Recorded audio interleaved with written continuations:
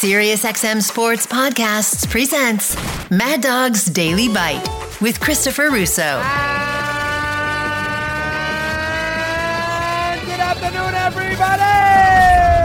We'll start here with what was really a very good 4 days for baseball. They had a good All-Star game. Now, listen, did I watch it? No. That carefully? No. I mean, I watched it, had it on. Was I on top of every pitch? No. But I saw what I had to see. The catches in the first inning, obviously a couple of the home runs, the replay official on the foul ball that Gurriel hit. I obviously watched a good part of that. Saw the ninth inning with Kimbrel, with Juan Rodriguez. So, I saw Julio Rodriguez. So, I saw what I had to see as far as the game was concerned. And I got a few thoughts about it as we start the program off. And it was a nice week for baseball. The draft, though, obviously everybody taking pages out of the NFL's book with these drafts, that had some nice texture to it, moving everything to the All-Star Weekend draft and all the other subsidiary elements that they do is a brilliant move, makes it a 4-day thing where they get really away from the All-Star Game. The All-Star Game can't carry it by itself. You got to make it a big weekend for baseball. You bring other aspects of the sport into play. And in this case, it's the Futures Game and it's the Home Run Derby, a little fun for ESPN. And now, of course, you bring the draft in and you have a big draft day out there in the All-Star City. And I think coupled with the game, at least keeps everybody moving for 3 or 4 days. I mean, the game is not what it used to be. It never will be again. I think we all know that. The separation of powers, the fact that nobody really cares that much about American League or National League dominance. For instance, I had no idea that the American League was on such a great run in these All-Star games. Back 40 years ago, I could tell you every single All-Star game, and the NL had owned the American League for a long period of time, and I could tell you everything you needed to know about those games. Now I could care less how many in a row the American League or National League has won.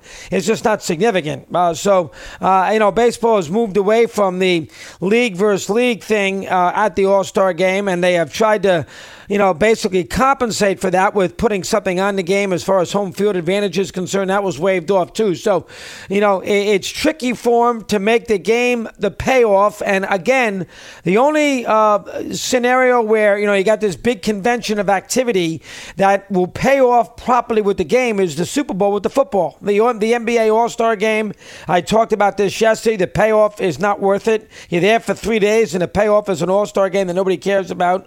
Nobody plays defense. There's no interest in the game. It's on at Sunday night. It's over at midnight. Who cares? The NHL, same thing. Nobody's that wrapped up in that. And baseball is going in that direction too.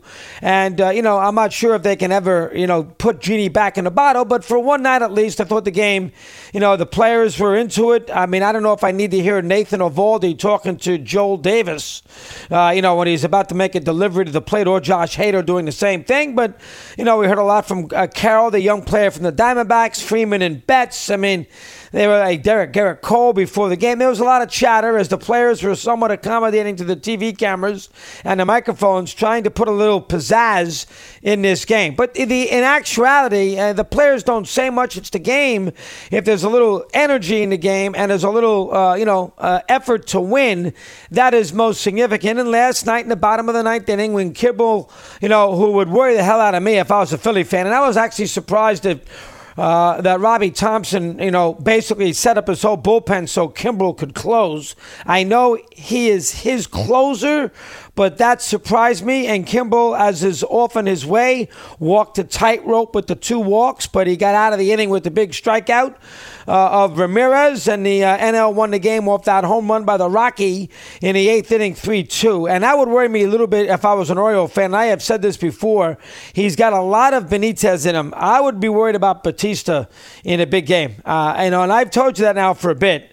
And he's the one, I believe, who gave up that 2-run homer. I was bouncing around at times during the contest with the tennis, which I had not seen in the daytime, which was on the tennis channel, Swiatek losing. I was bouncing around, but I would be very concerned about Batista in big spots. And I have told you that in the past. So that is nothing that will be that surprising. But the 2 closers in the game, Kimbrel always worries me, never gets a big out. And obviously, Batista does have a little bit of Benitez Benitez in him. 8th inning home run and away you go. But good defense early in the game. Garcia made a couple of nice plays. The Cuban rocket out and left made a couple of nice plays. A lot of work for Joe Davis. He had a lot of people to interview, so there you go there. Crowd was into it, serenading Ohtani. Please come to Seattle. The whole deal with him in the offseason. I think Seattle would be at least in play for Ohtani. I believe he will stay in the West Coast. Seattle's a team that is on the come, has pitching. I wouldn't completely, good ballpark. I wouldn't completely rule it out, but I think the Dodgers are the prohibitive favorites. I think the Giants are sneaky, and I could see that with them down the road. Ohtani in Oracle, that would not shock me, but the Dodgers are the big favorites. I think maybe Seattle will be third. I don't think the Mets. I just don't think he's coming east. I really don't, and I understand that Cohen is going to be not outspent by anybody, but I don't think Ohtani, he didn't want to come east the first time, and the Yankees wanted him in the worst way, so I don't think he's coming east again. So from that standpoint, I do think it's going to be Dodgers, Giants. I guess you can put the Angels in the mix in Seattle. San Diego's got too many other guys. That's not going to happen. But I think that, Seattle's fan base was into it. It's a good baseball town. They haven't won forever. I mean, they're all better than they were recently with two 90-win seasons, and then, of course, a postseason appearance last year. The one thing I didn't like about the All-Star Game, and I understand it's all about marketing, but this is asinine with the uniforms. I mean, this is absolutely asinine. And I know the owners want to make every buck, and that is the decree for Manfred. Figure out to make us more money. Read Amazon, read Peacock, and this is the same thing. Why you take the uniform away from the hometown team with the existing All-Stars, I have no idea. I couldn't tell half the time which team was which with the green and black uniforms. You barely could distinguish the cap. I know it's the third year they've used these uniforms. I haven't paid attention too much to really care that much on what kind of uniform it is, but I did pay attention to it last night, and this is silly with these uniforms.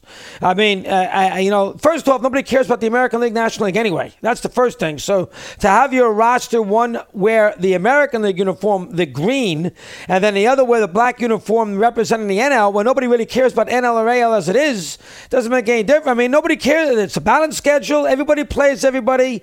Is interleague. So, I mean, it's not like we're all wrapped up in, this is not Henry Aaron, Willie Mays, Roberto Clemente against the American League back in the early 70s. I mean, I'm sorry. This is not Rose and Ray Fosse. So the idea that we are not allowed to have the players represent their ball clubs with their local uniform, that to me is stupid. And it's all about marketing. It's got nothing to do with anything else.